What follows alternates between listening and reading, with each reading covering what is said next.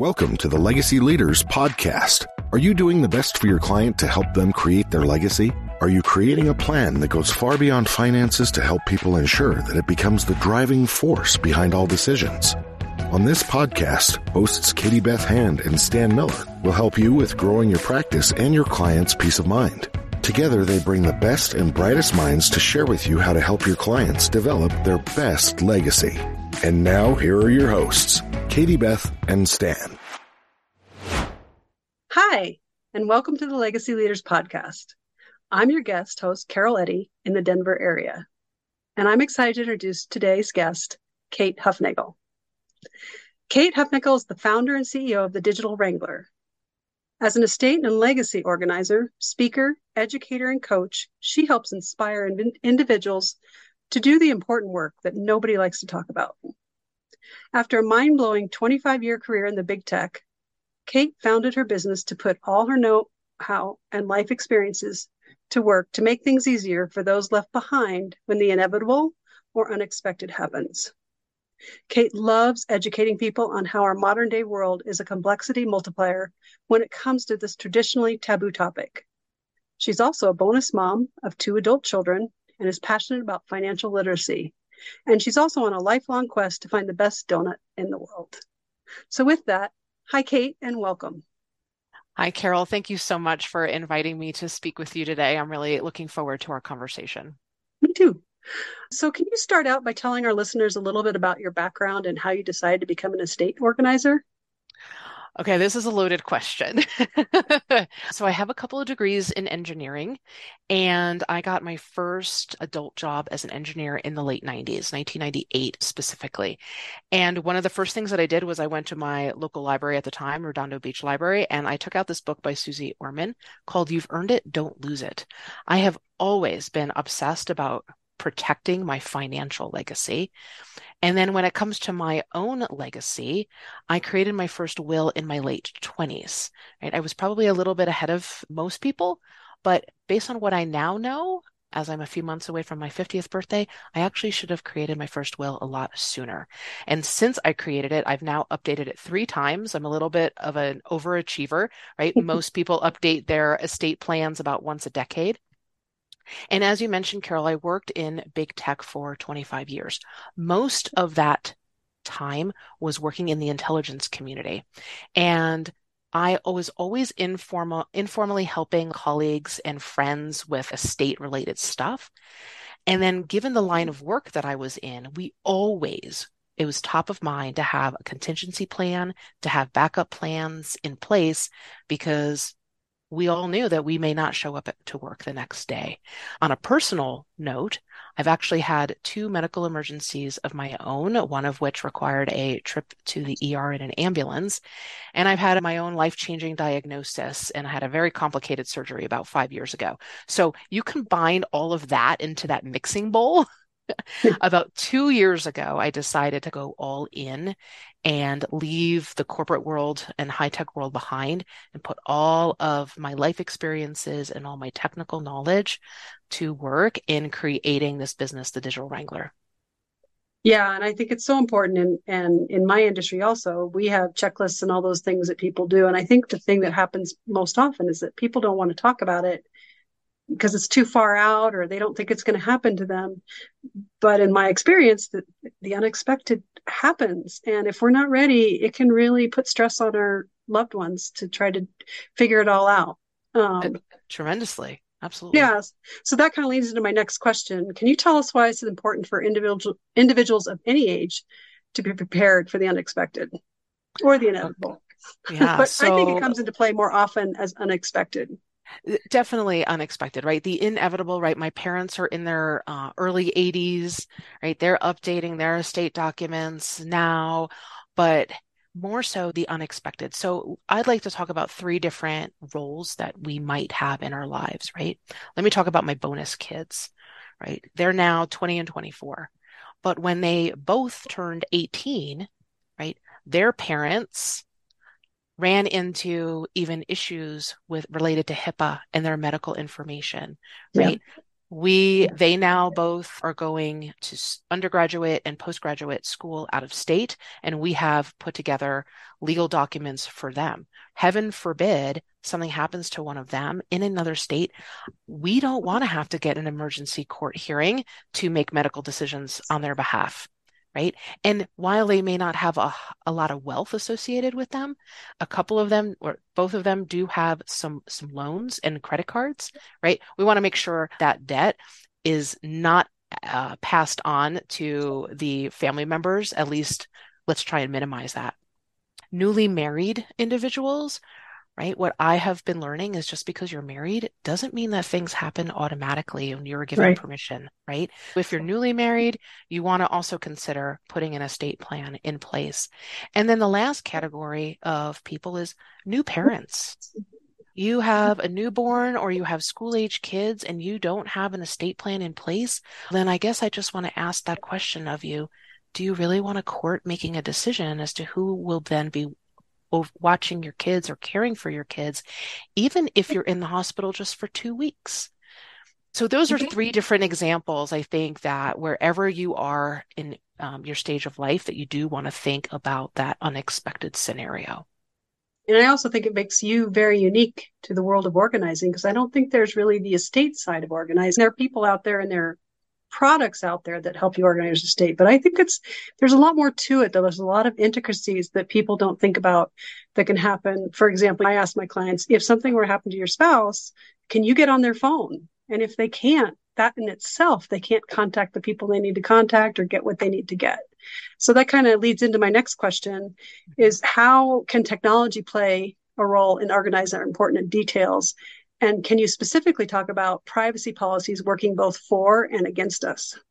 Oh, that's a great question, Carol. Okay, so you were just talking about cell phones, right? And I know the listeners can't see me, but I'm holding up my cell phone right here. So our devices are an actual physical, tangible thing, right? And depending on how much they cost, you may choose to actually put them in your estate documents because they are a physical, valuable asset. But as you just alluded to, we use these devices, whether it's our phone or a laptop or a tablet or even a wearable, to communicate. And basically, our lives are run on tech. So ensuring that a loved one can access your devices is like really important. Now, I've had a couple of clients this past year who actually came to me after they had a loved one pass. And they have told me that the first mistake that they made was they turned off their parents' or their spouse's cell phone because they didn't want to pay the bill. Now, that's like logical, sound reasoning. And used to make sense in the old days. Yes, but nowadays, not so much because, like you said, they couldn't get to their contacts or they couldn't get into their loved one's email account or whatever. So what I love about technology is that while it has the potential to make things more complicated for our loved ones if something were to happen to us, it actually provides us also with a lot of opportunity so that we can use it to organize all of our important life details so that you can access, or more importantly, my husband or my adult kids can access that information wherever they are, right? So there is no threat of, saying, losing my papers in a house fire or a hurricane, right? Because we've got this thing called the cloud. I can have all of my details organized and I can access it wherever I am, or my loved ones can access it wherever they are. In our modern world, not many of us, or I should say, we are receiving fewer and fewer paper bills in the mail than we used to, right? And so even 5 years ago, if we didn't leave all of this information behind for our loved ones, you knew within 30 days, there would be something showing up in the mailbox, right? But if we think about all of our streaming services, they're not sending us bills in the mail. Amazon or Walmart isn't sending us a statement in the mail of here's everything that you bought, or here's everything that you have scheduled to be shipped to be delivered to your home in the coming days and weeks, right? So technology can be leveraged in such a way where not only can we use it to organize all that information for our loved ones, but my bonus daughter a couple of months ago, she had a credit card that was compromised. And she just thought that every retailer, let's say, that she has the credit card stored in would just automatically update that information. And I remember her calling me up in September and saying, Kate, what do you mean I have to do all of this? I don't even know. I don't even know what I have and who has what. And I just said to her, I said, sweetie, I said, this is actually a benefit of having your important life details organized, because when this situation happens, you know exactly what you need to do and who you need to contact to update that credit card information. Yeah. And for me, even when I have a credit card canceled for something like that, or it gets compromised, I found that like a yearly subscription comes in that I forgot about. And that's what, like, oh, cool. And then you get all these notices. Right. Exactly. Like, oh, Exactly. I forgot to update that one. So even if I update, there's always something. Right. Now, you had asked about the privacy policies. Mm-hmm. So I wanted to break my answer up into two because I really want to devote a little energy to this one. So when we create an online account, let's just talk about Facebook, right? Because Facebook is the number one used social media platform out there, right? We are presented with their terms of service and their privacy policy, Mm-hmm. right? And we typically have to check that box that says, yes, I've read them and I agree. And therefore, now we are permitted to create our accounts. But so few people actually read those documents. Now, I have a love-hate relationship with Facebook. I had broken up with it for a few years, but then I got back on when I created my business because I knew from a business perspective I needed to be on Facebook. But here's what the Facebook Terms of Service Agreement says. It basically says, Kate, we are going to protect your data. We're going to protect your account. And whatever you post, you can trust us that we are not going to let anyone have access to that information without your consent. Now, in theory, this sounds fantastic, right? And when I'm alive and I'm posting on Facebook, it's really easy, right? I can post and have my Facebook friends see that post, right? I could post a potentially inappropriate meme and just have my 3 girlfriends from college see that post, right? Mm-hmm. Or if I don't care as much about my privacy, I can post on Facebook such that anyone on Facebook can see what I posted, right? So when we were alive, this is terrific. Facebook has put us in charge. If we become incapacitated or when we pass away, because it's a guarantee that we are going to pass away, right? We are still in charge of telling Facebook who we want to have access to our account. Now, Facebook has a feature called the legacy contact feature, and you can go in there and you can tell Facebook, this is the person who I am authorizing to have access to my account. And it's great. But what I'm learning is that so few people know about this feature, Mm-hmm. right? And so if you don't designate a legacy contact for your Facebook account and something does happen to you, you're going to have a lengthy court battle, or I should say your loved ones are going to have a lengthy court battle, an expensive court battle.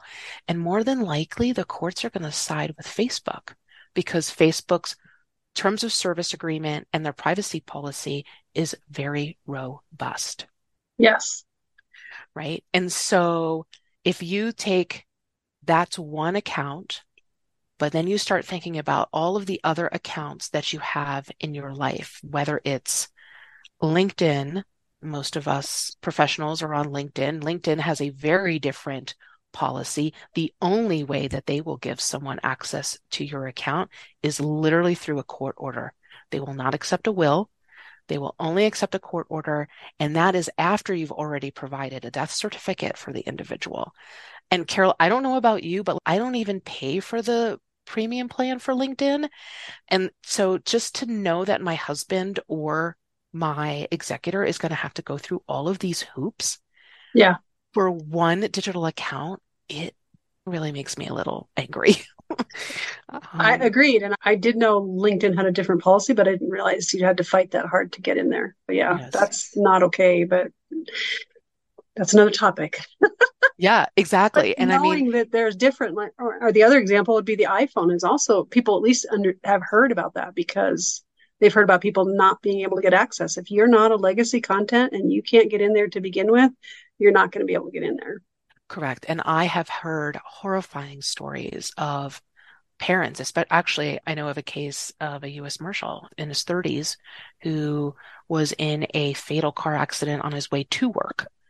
And he had two young kids at home, and he was on the floor that morning taking videos and photos with the two little kids, and his wife did not have access to his phone, didn't know the password. Mm. And Apple was like, "Oh yeah, I know you're a spouse, but he didn't tell us, he didn't designate you as your legacy contact." So it goes back to that comment I made about just because you're married, right, especially in the world of tech, these privacy policies are creating a barrier for spouses in particular. So I'm just trying to educate people and try and make things a little bit easier and a little bit lighter for their loved ones because they're already going to be going through a challenging time. I know we don't like to talk about end of life, but I tease my husband and he teases me. Like he's probably going to be under his blanket fort for a few weeks, right? But he also, at least at this point in time, is still has a full-time job and he's going to have to balance that. He's going to have to take over household operations. And I don't want to give this other burden of figuring out all of this digital stuff on top of that. I want to give him as much space and freedom as possible so that he can navigate the loss of me on his own timeline. Yeah, and I think that's so critical. And in my financial world, we do a checklist for our clients that, and it's framed in this is what you have to do in the first 7 days, and that's it. And it's not very much, honestly, so that they know that, okay, this is all I really need to do is get the death certificate. Honestly, that's the biggest thing on the list. And then you can grieve because that's the reality. Nobody wants to figure out what they have to do after it happens. And the more we put in place before it happens, the easier it is for them to take step by step and still be able to grieve and get through the other process, which to me is so much more important. And have Right. people like you and I in place that can walk them through that if they get stuck, or how do you do that? And it also leads into my next question. We're doing really well. Are there any tools and services available that can help us organize all these things from your perspective? Yes, actually, there's quite a few out there. And I know even just looking at my 80-year-old parents, right there, they do a decent job with technology, but their comfort zone is more paper. So Mm-hmm. there is a company based in the Denver area actually called Knockbox. And it is Mm-hmm. like a box with like dividers and it guides you through of, okay, here's where you store all your important documents. On the other end of the spectrum, you have relatively new tech companies out there like Everplans, Trustworthy, and Clocker are just three, but there are several out there. These tools or apps kind of work like TurboTax, Mm-hmm. where they'll give you a question. Okay, Kate, how many are in your household? And they may then ask for my birthday. They may prompt me to upload a photo of my driver's license and my passport, my social security card. And they're going to guide me through every area of my life. And honestly, I think these tools are really cool, but my clients have come to me because they're not comfortable with trusting these companies to protect all of that data. Because if you think about Absolutely. it, they're going to have literally every piece of information about you. Now, these companies are about 2 or 3 years old. Maybe they will persevere for 10, 20 years down the road. But at this point, we were talking about this before we started you hit the record button. There are tech tools popping up left and right, and just as many as pop up, some are falling off as well, right? And also those services come with either a monthly or an annual subscription. And my clients are just like, I want to do it myself and I don't want another bill because I already have insert your number, right? 24 monthly bills. I don't want another one. But yes, there are Yeah, and I plenty of think that's the options out there. dilemma is whether to store it on one of these companies that may not be here in 20 years, because often you're doing this 20 years ahead. And the other piece of, or do I just put it in a secure cloud document that everybody can access that's mine? It's not a company's. Correct. Absolutely. And so that's where I work with people to help them, or I help meet them where they are and what makes sense for them. Do they want to store a file on their computer? Do they want to store a file in the cloud where then they can have family members in other states potentially have access to that? Yeah, so I love just working with individuals and finding out what is going to be best suited for them. And my recent retirees who I've been working with, so they're early mid 60s, right? They're comfortable enough with technology, but what I'm hearing from them is I actually really do want to make it easy for my loved ones, and they know tech. So teach me the tech because I want to use a technology to make this easier for them. Yeah. So I think both of us bump into the situation we touched on it on this conversation, is that people are afraid to start talking about that. So how do you approach your loved ones if you're wanting to start a conversation about getting your digital stuff organized digitally? Yeah. When I left the so-called corporate world, right, I was responsible for millions and millions of dollars. Over 100 people were working for me at my peak. I didn't get to that point in my career by shying away from these difficult conversations. But I will say this, it is certainly a lot easier to talk about missing a deadline or going over budget than talking about end of life planning. My first tip is just to be very mindful of who you're speaking to, right? I have found in particular the older generation, they don't like to lean into this topic. They unfortunately, at least in my experience, they almost have to be dragged into it, but you can't drag them into it. You have to have some sort of external situation that kind of makes them see that, oh yeah, I need to give this some thought. So just be mindful of who you're speaking to, what their experiences might be, or they might not have any, right? The second tip that I have is just try and be a role model. So my approach has always been I lean into the topic and share what I have done and try and model that behavior and create that safe space in hopes that the individual I'm talking to then is either going to ask me a question or is going to then say, wow, you created your first will at 29? I can't believe I waited until I was 37, or I still haven't created one yet. And so I just want to encourage people to be that role model. And then thirdly, just take some baby steps, right? Like I've seen this with my parents. My father, a year and a half ago, had a medical emergency, wound up being apart from my mother for almost a month. And they've been married 55 years. It was a hot mess, quite frankly. Yeah. But only now, almost a year and a half later, have they finally started to take action and updating their estate plan that they created 30 years ago. Yeah. So you need to be mindful, you need to be patient, but if you can create that safe space where you lead by example, in my experience, you have a higher chance of moving that ball forward. Yeah, absolutely. So when you're working with clients and helping them organize their estates, how do you do that and create a smoother transition to the next generation so that they're ready as they can be? Yeah. So I do a lot of speaking and I facilitate workshops around the country, right? Whether I'm speaking to financial advisors like yourself or small business owners, right? I have a huge passion for educating individuals. But at the same time, when it comes to my actual work, it is really important for me to make my work as accessible as possible. Especially, Carol, you hit the nail on the head. There are not many of us in the US working in this field. So I have 3 different ways that people can work with me. I offer a digital course. So people can organize their important life details at home in their pajamas if they want to. I offer a 12-week program that I kick off about every 2 or 3 weeks. And once a week, we tackle one area.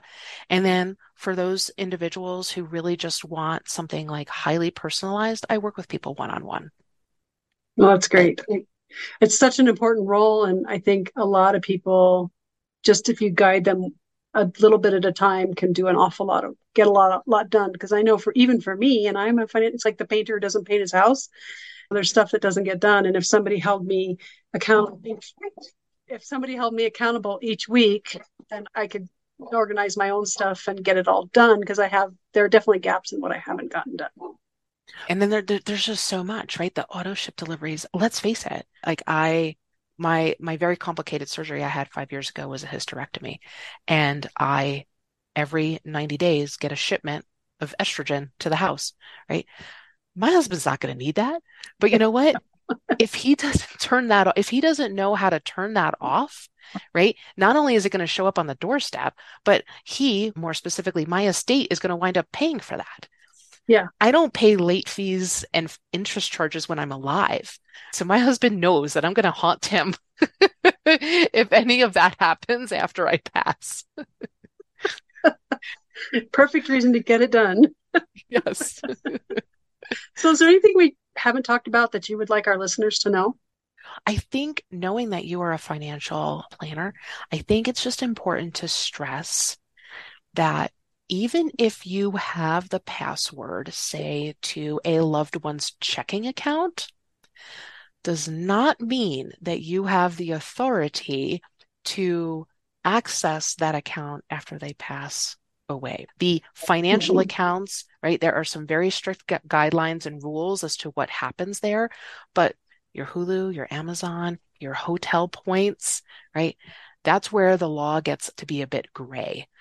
Just keep that in mind. If a loved one passes away and you do have their password to their checking account, and you make a transfer, that's would actually be considered theft, and there could be some severe penalties with that. Yeah, I think people think, I can just go to the bank and do the stuff because I'm the wife and it's our money.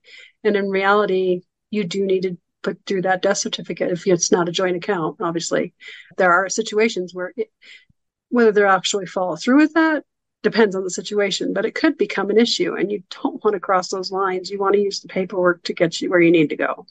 Correct. Absolutely. How can listeners contact you if they weren't interested?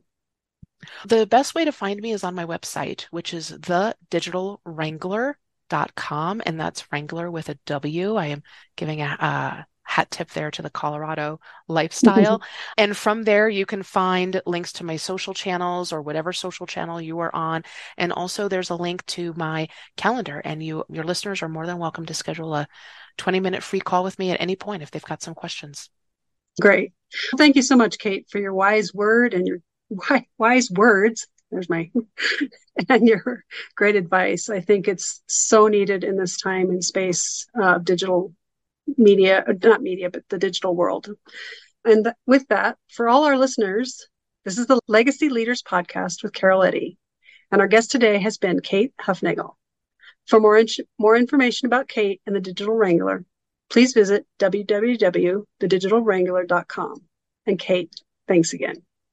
Thank you, Carol. You've been listening to the Legacy Leaders Podcast with Katie Beth Hand and Stan Miller.